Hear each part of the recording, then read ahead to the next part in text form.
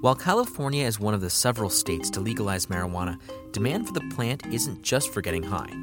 Cannabidiol, better known as CBD, is a popular substance that has found its way into everything from dog treats to lip balm. Claims of what CBD can do are vast, but many of them raise questions as to what's true and what's snake oil. For the San Diego Union Tribune, I'm Daniel Wheaton, and this is your San Diego News Fix.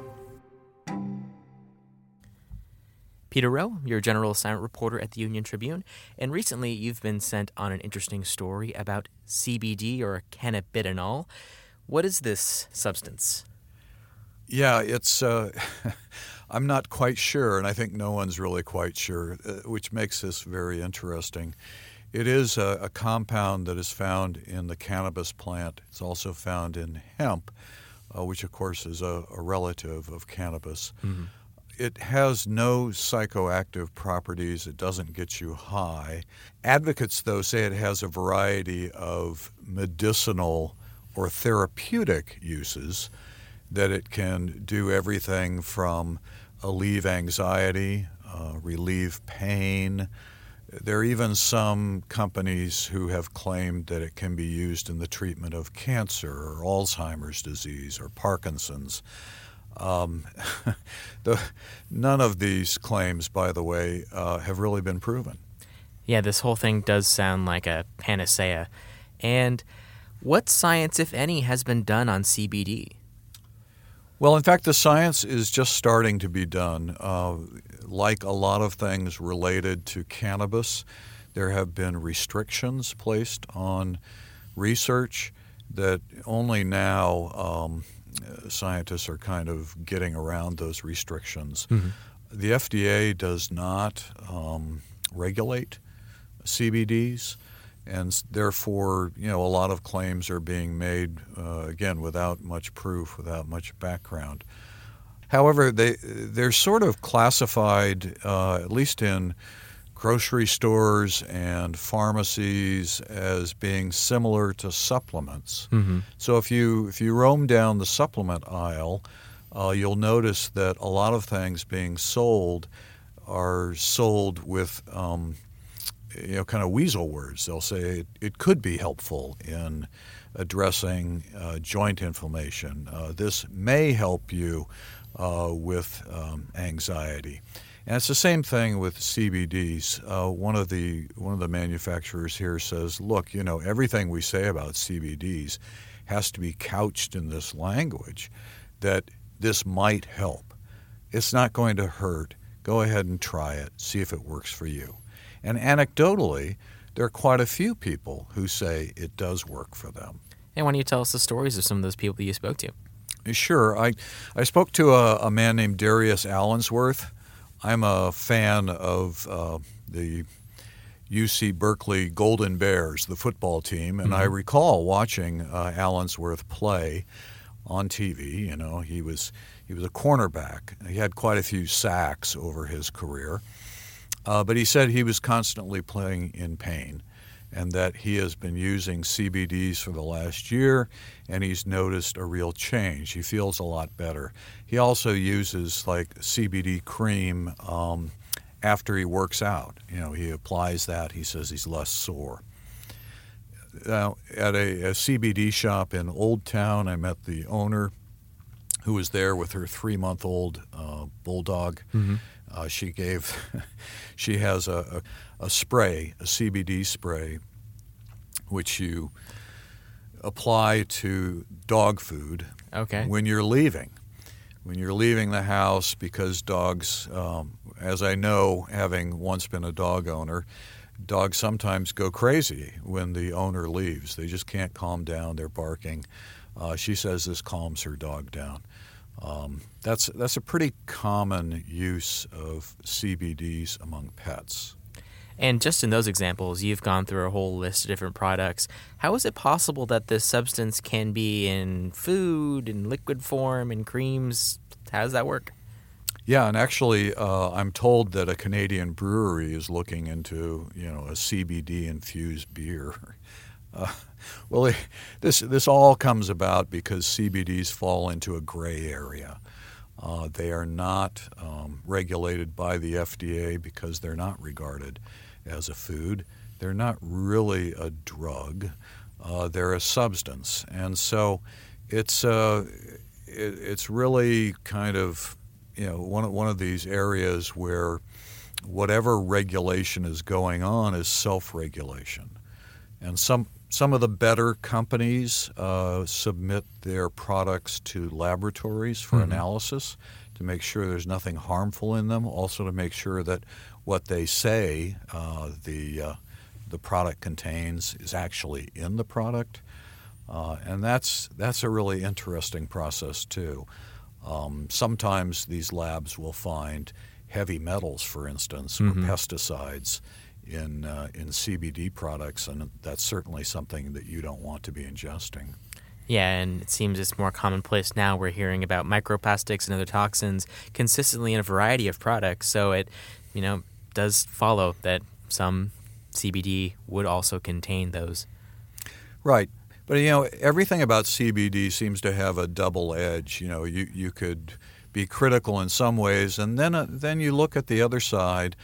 I was talking to a manufacturer out of Los Angeles. He actually has a supplement company, and he's gotten into CBDs in a major way. And he says, look, right now we have this opioid crisis. Isn't it better that we be recommending people at least try something that is a natural substance and it doesn't get you high, it doesn't make you addicted, and if it works for you, then that's better. Another guy, man in the CBD business, he runs a shop in Pacific Beach, says he got into this about 10 years ago when he had surgery. He didn't want to be taking opioids after the surgery. He was also worried about the damage to his liver that ibuprofen, or at least large amounts of ibuprofen, could cause. And so he did some research and he found something which was pretty obscure then, CBD products out of Switzerland. He's been using them ever since, and now he makes his own line. And also this is happening as many states are legalizing marijuana with THC, but also we had that national crisis of vaping, which many of that is connected to kind of off-brand THC vapes. Has there been any concern about CBD vapes in this line, or is it just the same risk you'd assume inhaling anything else? Yeah, I was told that some of the CBD vaping products had been harmful, that they had elevated levels of lead, that the lead was used to make the metal more malleable, and that the CBDs could leach the lead and you would then be inhaling some of the lead. Some of the responsible CBD vape manufacturers have been working on addressing that problem, but it is a problem. So when seeing this litany of products, is there any one or kind of line that really jumped out at you as like, really, this is in this? Well, I was surprised that there is actually a glove on the market that has CBD, that is infused with CBD ointment, and that is supposed to restore youthfulness to your skin. It says noticeably restore youthfulness to your skin. These are $500 gloves. I'm not sure if anyone's buying those, but I thought, wow, that's pretty amazing. I mean, I've heard of those socks where you put lotion in them and then like your feet won't be dry, but this kind of sounds like that. Yeah, I think this is more cosmetic. The others that are surprising or perhaps outrageous are these claims being made that, hey, CBDs have been shown to shrink cancer tumors, or they've been shown to slow the progress of various, lethal diseases. So, again, I mean, people you talk to, most of the folks locally you talk to about CBDs say, hey, we're not telling anyone to stop taking their medication. We're not telling them that this is a cure-all. But I think that's a real concern. That's a real concern among scientists that there's an impression that CBDs can be used for everything and that they will cure everything, and that's clearly not true. Yeah, it's kind of like people who seek out an herbal tea for everything. It's like at some point it's placebo effect at one point. Right. So again, I mean, let's flip to the other side again. There's so much anecdotal evidence that people do find relief through CBDs. I mean, we're talking more like perhaps they had a hard time sleeping through the night, or maybe they had some joint pain. There is some evidence that this actually can be effective. What one of the researchers I spoke to is concerned about, he says, we really don't have long-term, good, solid studies that show, okay, let's compare the CBDs to other forms of treatment. Let's compare them with placebos, and let's study this over a period of years and see what the long-term effect is. He said, we really don't have that information right now, and without that information, we're kind of operating blind.